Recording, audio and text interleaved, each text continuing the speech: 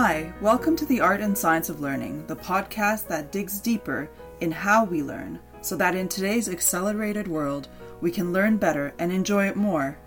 I'm your host, learning specialist Dr. Kinga Petrovai. Every week, I discuss aspects of learning with academics, practitioners, and individuals with unique learning journeys to inform and inspire how you design learning into work and life. My guest in this episode is at the center of the workplace learning technologies industry in Canada. We discuss the latest trends, tips on how to successfully incorporate learning in the workplace, and the upcoming Canadian e-learning conference. Dr. Cindy Plunkett is Director of Learning Design and Development at Point Click Care, a platform that connects data in the care sector. She is also the Executive Director of the Canadian e-learning conference, the first conference in Canada to focus on learning technologies in the workplace. With over 20 years of experience in online instructional design and development, specializing in learning in the healthcare sector, Cindy has worked with 3 of the largest academic teaching hospitals in Canada on high-profile projects. She is deeply involved in the learning technology community in Canada and shares her knowledge as a part-time professor in the Faculty of Education at Ontario Tech University, teaching the Financial Management of E-Learning Projects course. Thank you, Cindy, for joining me on the podcast. Thank you for inviting me. This is super exciting for me. Well, I'm very happy to have you and to discuss the Canadian landscape. You're just so involved in really a lot of different ways in the workplace learning technologies sector in Canada, and I know internationally as well, but very much plugged into the Canadian context, which I'm looking forward to discuss with you. But before we get into that, tell me a little bit more about your experience working as a learning technology specialist, particularly in the healthcare sector. Can you tell me a little bit what kind of work you do? It's certainly been an evolution, and I'm going to date myself a little bit here, but I worked in the acute care hospitals in the Toronto area for about 20 years before I moved to the private sector. And I remember in 2001, when we implemented our first ever learning management system. And it was such a huge deal. And no single hospital could kind of afford to buy one on their own. So we had this group of hospitals, academic teaching hospitals in Toronto, that all got together to purchase one learning management system that we kind of segmented out for everybody's purposes. Think about that journey from first learning management system to when I left the public sector healthcare at Baycrest. We had created virtual reality tours of the hospital, virtual reality dementia simulations, augmented reality sort of scavenger hunts for onboarding. It just seems like in that span, huge leaps in what we were doing for using technology for learning. That's fantastic, because I think a lot of industries and a lot of sectors are going through now where you were many years ago, where one LMS was being used for several organizations. I certainly hear that happening in different sectors where they're starting down that path of how do we use an LMS? Can we really afford it? Let's come together. So, but you've seen it really transition through all these different stages, which is interesting. Yeah, it's really, really exciting. And I think, healthcare is a little bit different as far as technology, because I think if you can prove the case, they're on board for new and exciting tech. It's just sort of getting that business case together, because certainly in the public sector, you're not as funded, the education pockets, as other sectors that have like these great big L&D departments. You are typically a department of one person. Yes. That administrates the LMS, manages all the learning projects, builds and develops all of the learning projects, So the great part is, though, it gives you a really fantastic 360 view of learning, because it means that you do need to know the technologies. You do need to know about learning systems. You need to be a solid instructional designer. You also need to be able to be an e-learning developer And so you really get to have your finger in every part of a project life cycle.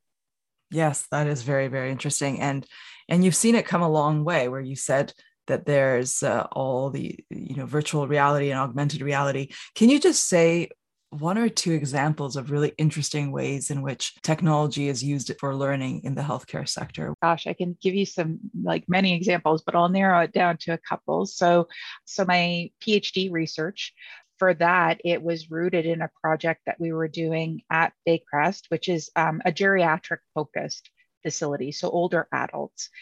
We created a virtual reality dementia simulation that would put healthcare workers, healthcare students in the shoes of someone with dementia and really give them that first person's perspective.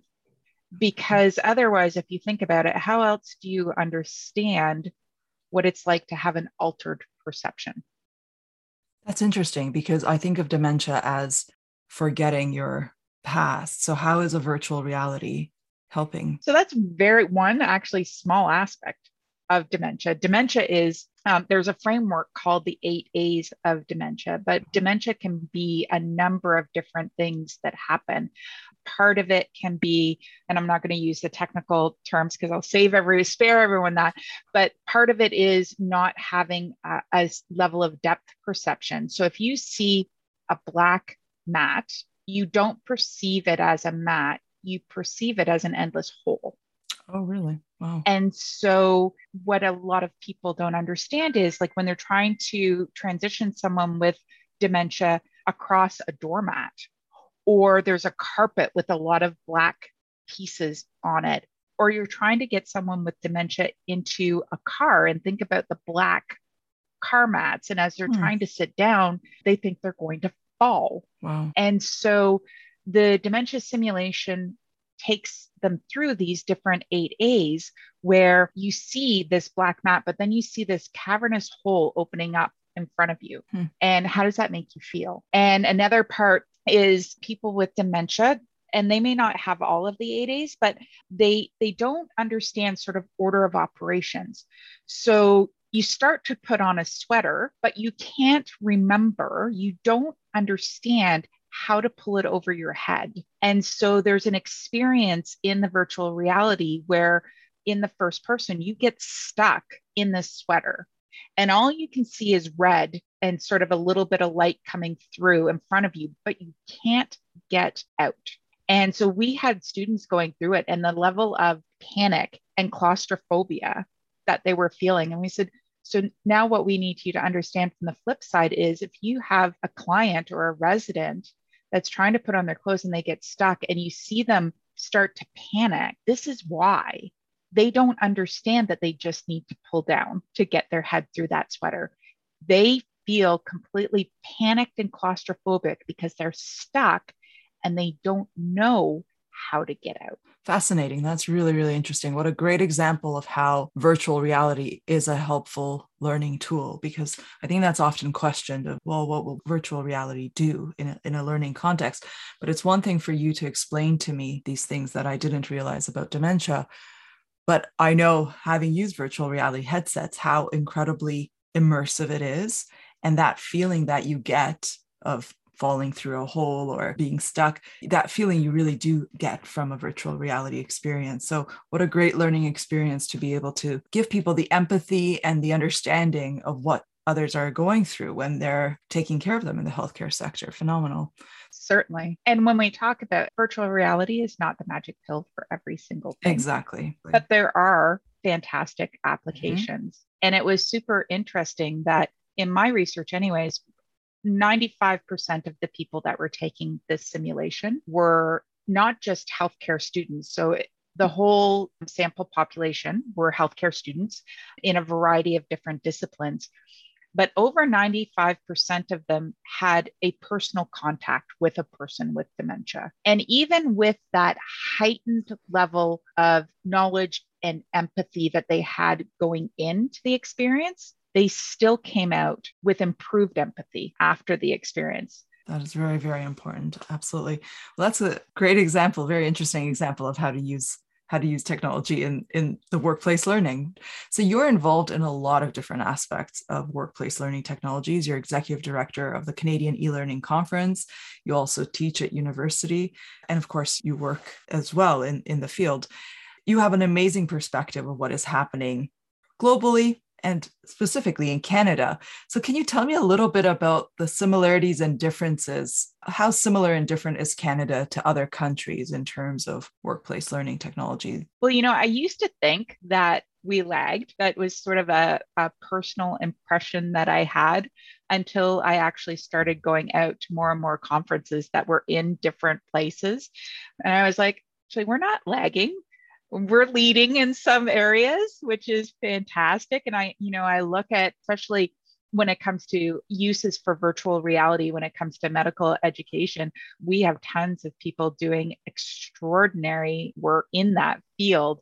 I think as Canadians, we talk about it maybe a little bit less than Yes. other people, but I don't find that we're all that different than other countries. And I think, when it comes to meeting learning and development professionals around the world, I think that there are a lot more commonalities between us than there are differences. It's important to see that and to, as you said, see it internationally, but also see it across sectors, which I know we talked a little bit about before. So often in different sectors, people encounter the same challenges and also can leverage the same opportunities, can share ideas that would work well in different sectors, different industries.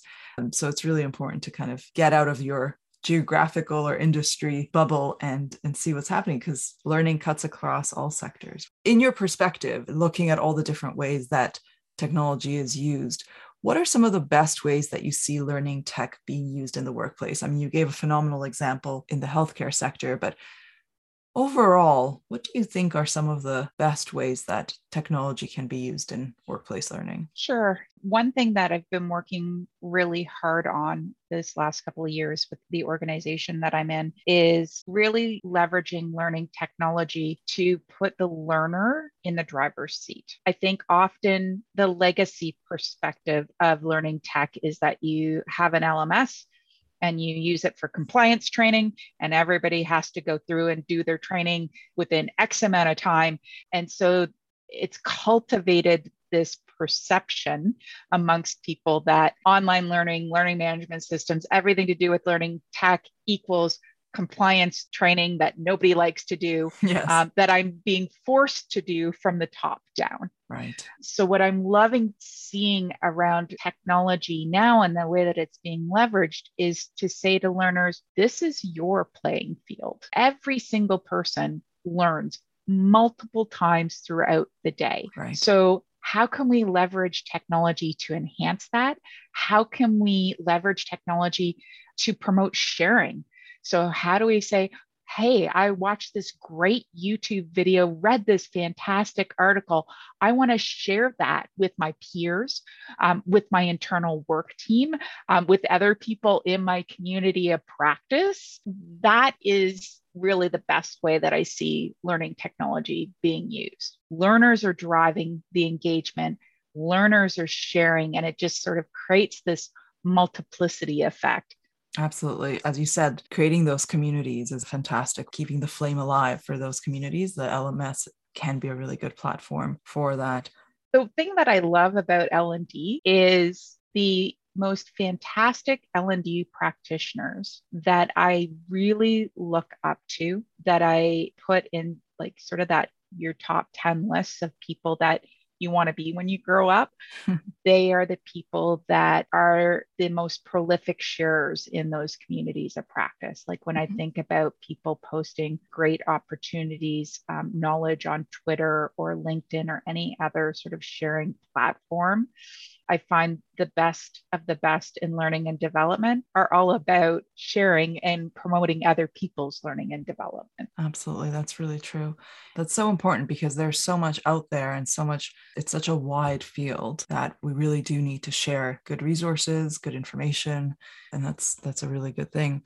But You mentioned a little bit about learning being a playing field, allowing people to really learn throughout the day and be in the driver's seat.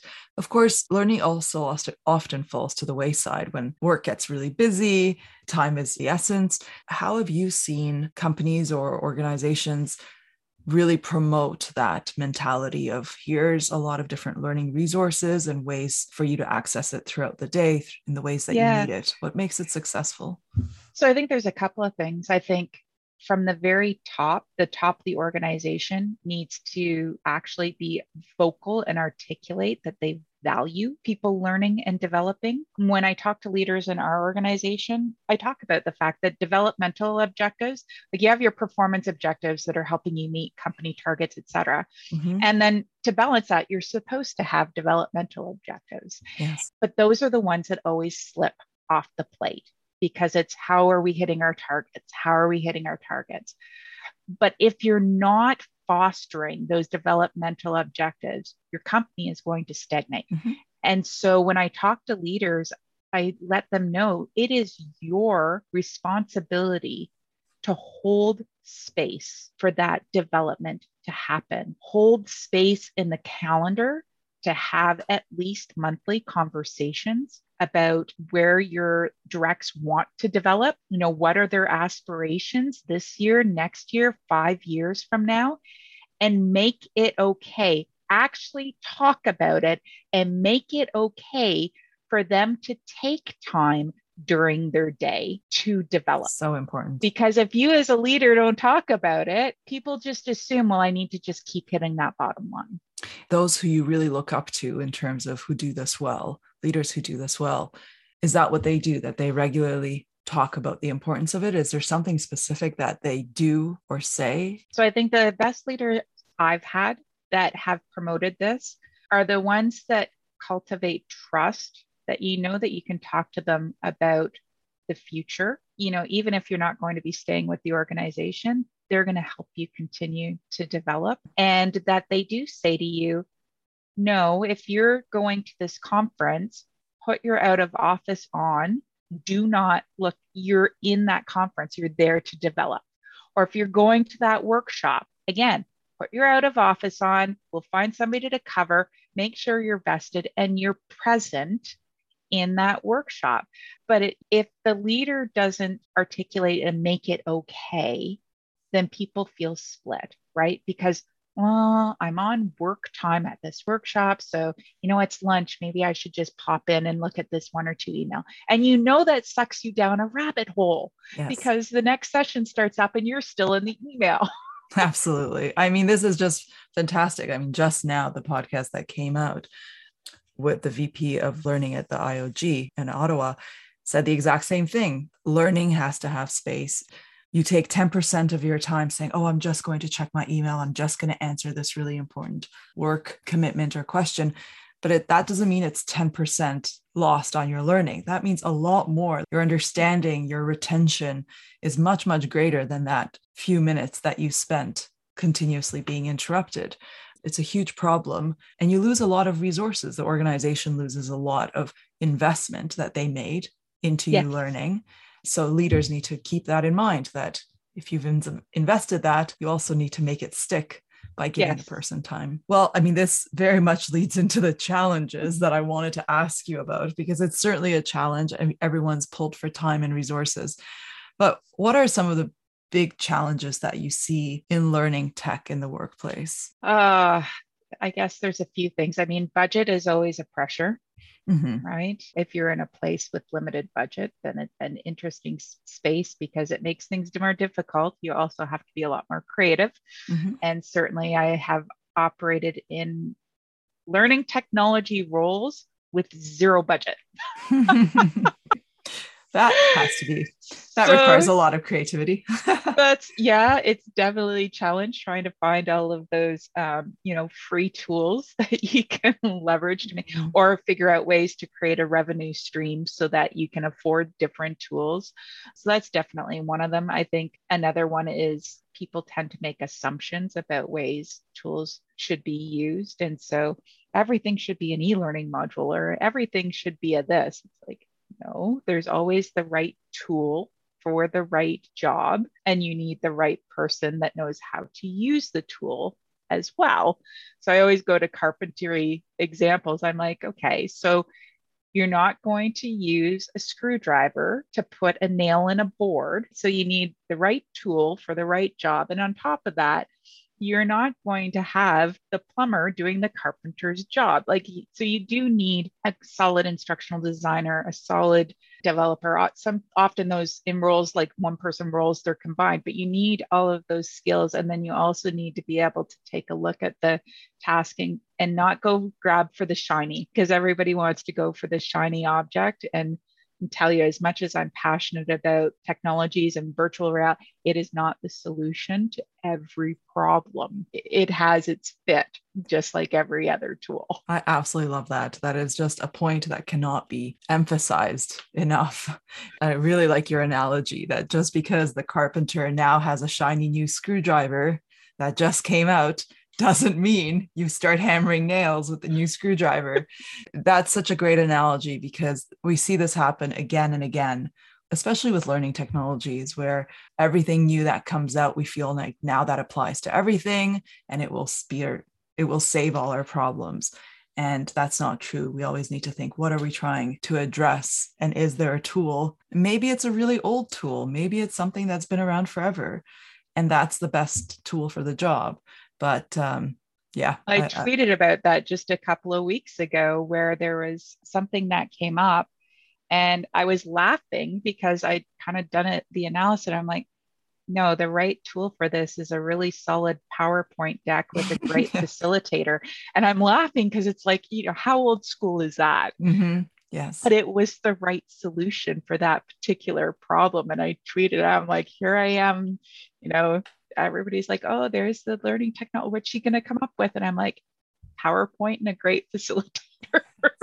Fantastic. Very true. Very, very true. And we should not be shy to refer back to things that we've had around forever. Tools that work for that specific job, and keep the tools, as you were saying, the virtual reality works incredibly well for that specific learning experience. Yeah. When you're talking about behavior change, virtual reality has a definite niche for behavioral change. But if you just want to use it because you want to have something flashy in your onboarding or whatever, it might not be the best use of your money. Yes. But in terms of implementation as well, I mean, implementation is always a challenge. Is there something that you've seen as a good practice, something that people should really be aware of and keep in mind when they're trying to implement new tools in an organization? Sure. Well, like I say, the alignment is one. The other thing you need to think about when we vet tools, we kind of have a grid. So when we are looking for a new tool to bring virtual reality into my current company, we were looking at a number of different things. One, how quick is it for the team to ramp up on? Because that may matter depending on how soon your project is.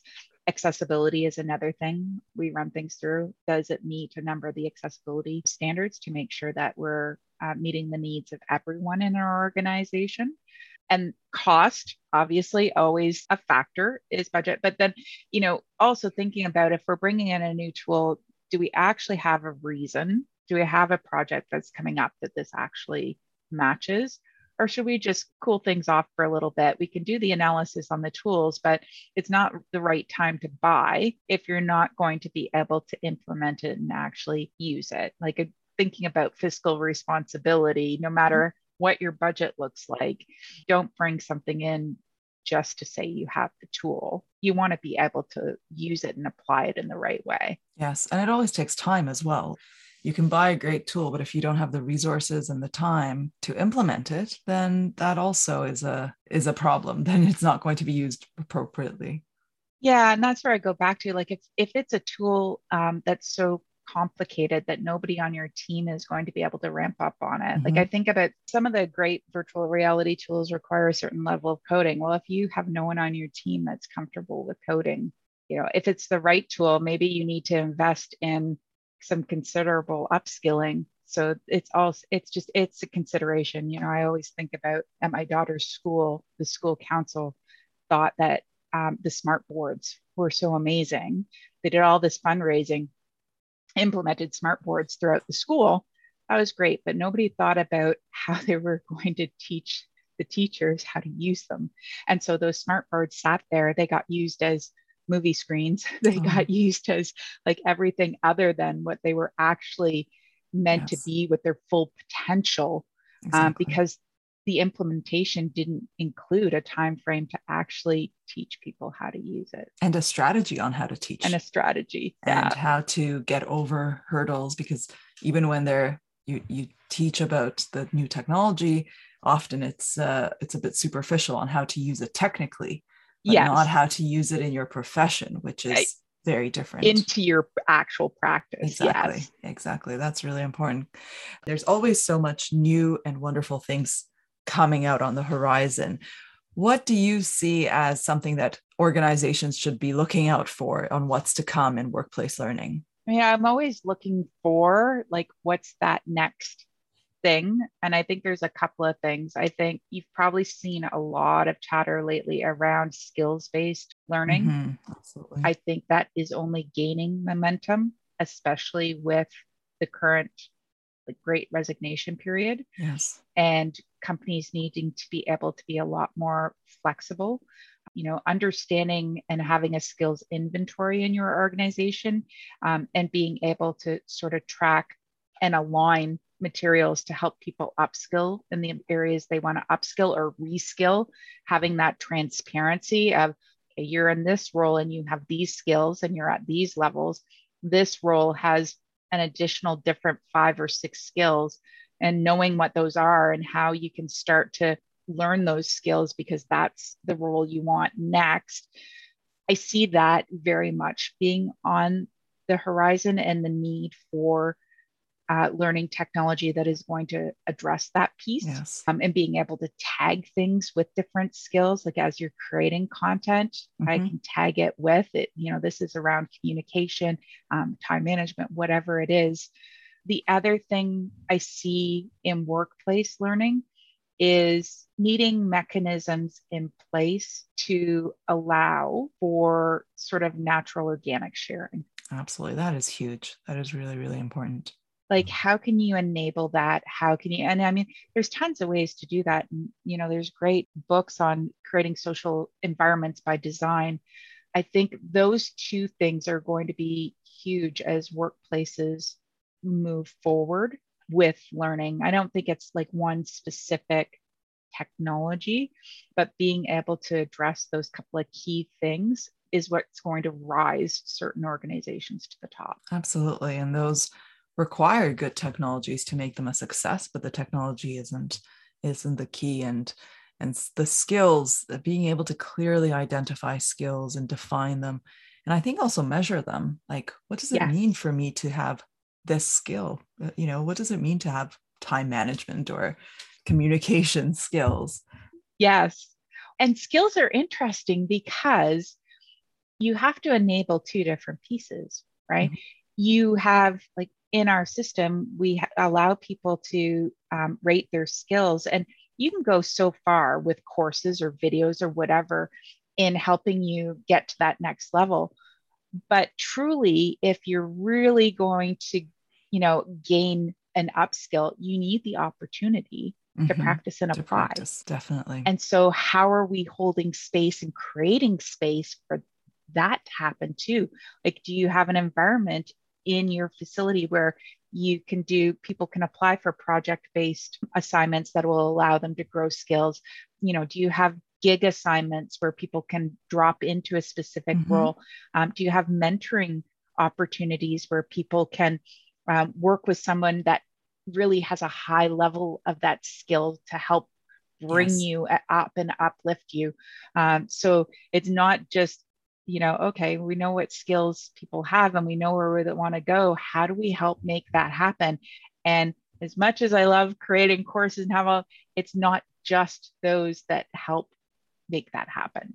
Meaningful experiences, being able to provide and create, give people the Yes. opportunity for not just experience to practice, but meaningful experiences to practice, which Yes. is, yeah. And I'm wondering what your thoughts are on this balance of course, once you put a badge on it, once you create a saying, okay, do you have this skill? Yes or no? and how much, there is that obvious need to be able to clearly define it and measure it, which there's absolutely a role for that.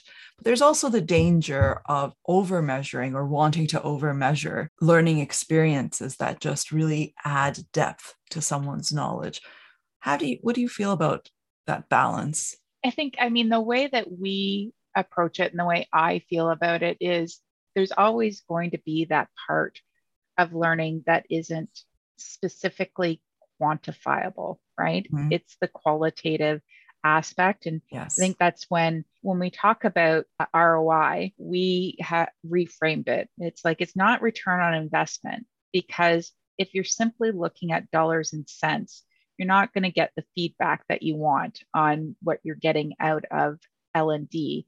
But we like to talk about ROI as return on impact. Return on impact. I love that. Yeah, what impact has that learning had for that individual's department, for the growth? And then, like, it always sort of filters upwards. But when you really provide people the opportunity to grow and develop, and they become more apt at their particular role, or they grow into that next role and leave space for someone else to come up through, or they contribute elsewhere in the company, the impact of you holding space for them to develop is the key piece.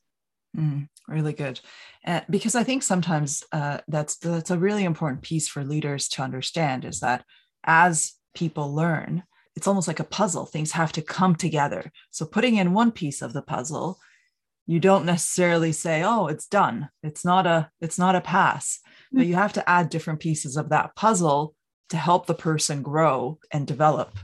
As you know, a lot of education research tells you that something is very important and very good and will help, but it may not be the only thing that you need to then make a quantifiable difference. Yeah, I think it's organizations coming around to understanding that you need a multifaceted approach. And honestly, just throwing courses into any learning system is not going to get you there. Yes. So you need to look at the other opportunities that you're providing. Are you providing workshops that then have not one and done, that then have ongoing performance support that's happening to help people really apply what they learned? Like, if you're putting on a workshop around, might be communication, time management, or what, how have you enabled the leader of those individuals to help them put that into practice? Mm-hmm. How are you modeling that behavior? Like, what's the ongoing impetus for that to stick and to continue on? And are you providing ongoing top ups? Often talk about like subscription based learning, time space learning, that has lots of different names, but how are you supporting them to keep up that performance? Exactly. You don't just take the course and then forget about it. And it's yes, very, very important. That's a terrible use of your money. Exactly, because that's the thing when you're thinking about return on investment. It's a terrible return on your investment if you don't have the whole plan. You don't have the whole plan. Absolutely. And those are organic learning groups are just often they're not even that's probably the least expensive thing to do. Yes. But it takes intentional leadership and intentional space, and it really brings everything together. So really, really good things to think about and to plan out. I mean, there's so much to discuss in this area. I really wanted to make sure that we also talk about the conference, which brings a lot of these ideas from industry and academia, brings them all together in the Canadian context, the Canadian e-learning conference. Can you tell us a little bit about that and what people can expect? Sure. I mean, so the definitely a labor of love. It is all of the members, the committee members are volunteers. So we all volunteer our time to put this conference on each year. It started as a grassroots from a number of learning specialists, learning technologists in healthcare. We were all one-person shops. And so we were looking to create a community of practice, and we just purchased this LMS together, and we all needed to learn together and lean on each other and leverage each other. And so that's how the conference first came about. And it started as a very small conference that was just geared towards Canadian hospitals. It was actually originally called the EACH Conference, the E-Learning Alliance of Canadian Hospitals. Mm-hmm. But what we found was, and this is where we talk about synergies across different L&D, people in different sectors that are in L&D, we started to get bigger and bigger and have really great presenters on really great topics. And, people from the LCBO in Ontario or other companies in industries like banks and retail, et cetera, said, listen, there's no other e-learning conference that's not academic based and not geared at K to 12 or post-secondary. There's nothing. We like the subjects on your agenda. Can we come to your conference? We're like, well, yeah, I mean, sure, we hadn't really thought about it, and so we started to get more and more people from other industries. And so that's when we went through a bit of a name change rebrand to the Canadian e-learning conference. And it's only just sort of continued to grow and evolve in the last few years. It's not even just been the Canadian e-learning conference. We've had a lot of our friends from the United States that have come up to join us, both as speakers and attendees, folks from the UK, Australia. It's really become a draw for a lot more areas. But this year we are virtual again. Our conference is held each year at the Sick Kids Conference Center because, again, come from the roots of hospitals. So had access to that beautiful facility, even with some things lifting. Obviously, Children's Hospital, they're a little bit more cautious. So we're going to stay virtual this year. And this is the Children's Hospital. It's a really big Children's Hospital in Toronto. Yeah, it's the huge center Children's Hospital in Toronto. So virtual this year, but we have a great agenda. It's actually coming out next week on our conference website. Again, we have truly global speakers that are tremendous experts in learning and development. And we've got everything from, sort of JavaScripting, virtual reality, storyline, articulate storylines, always like a huge draw across industries, but a little bit of everything in that agenda. And then what we're adding on this year is we're also going to do a couple of, or at least one, possibly two, workshop Wednesdays in September following the conference, where we focus in on a half day on a key topic. But really, literally anyone now can attend the conference. And I would say it's one of those conferences that is still got that very personal, homey, small town feel. So, it's, you go and you meet a lot of people, you make some, even virtually, like there's a lot of opportunities. We build in a lot of opportunities to network and meet people, because those connections like carry forward. You're leveraging each other and, just building that community of practice that you have even further. That's really great.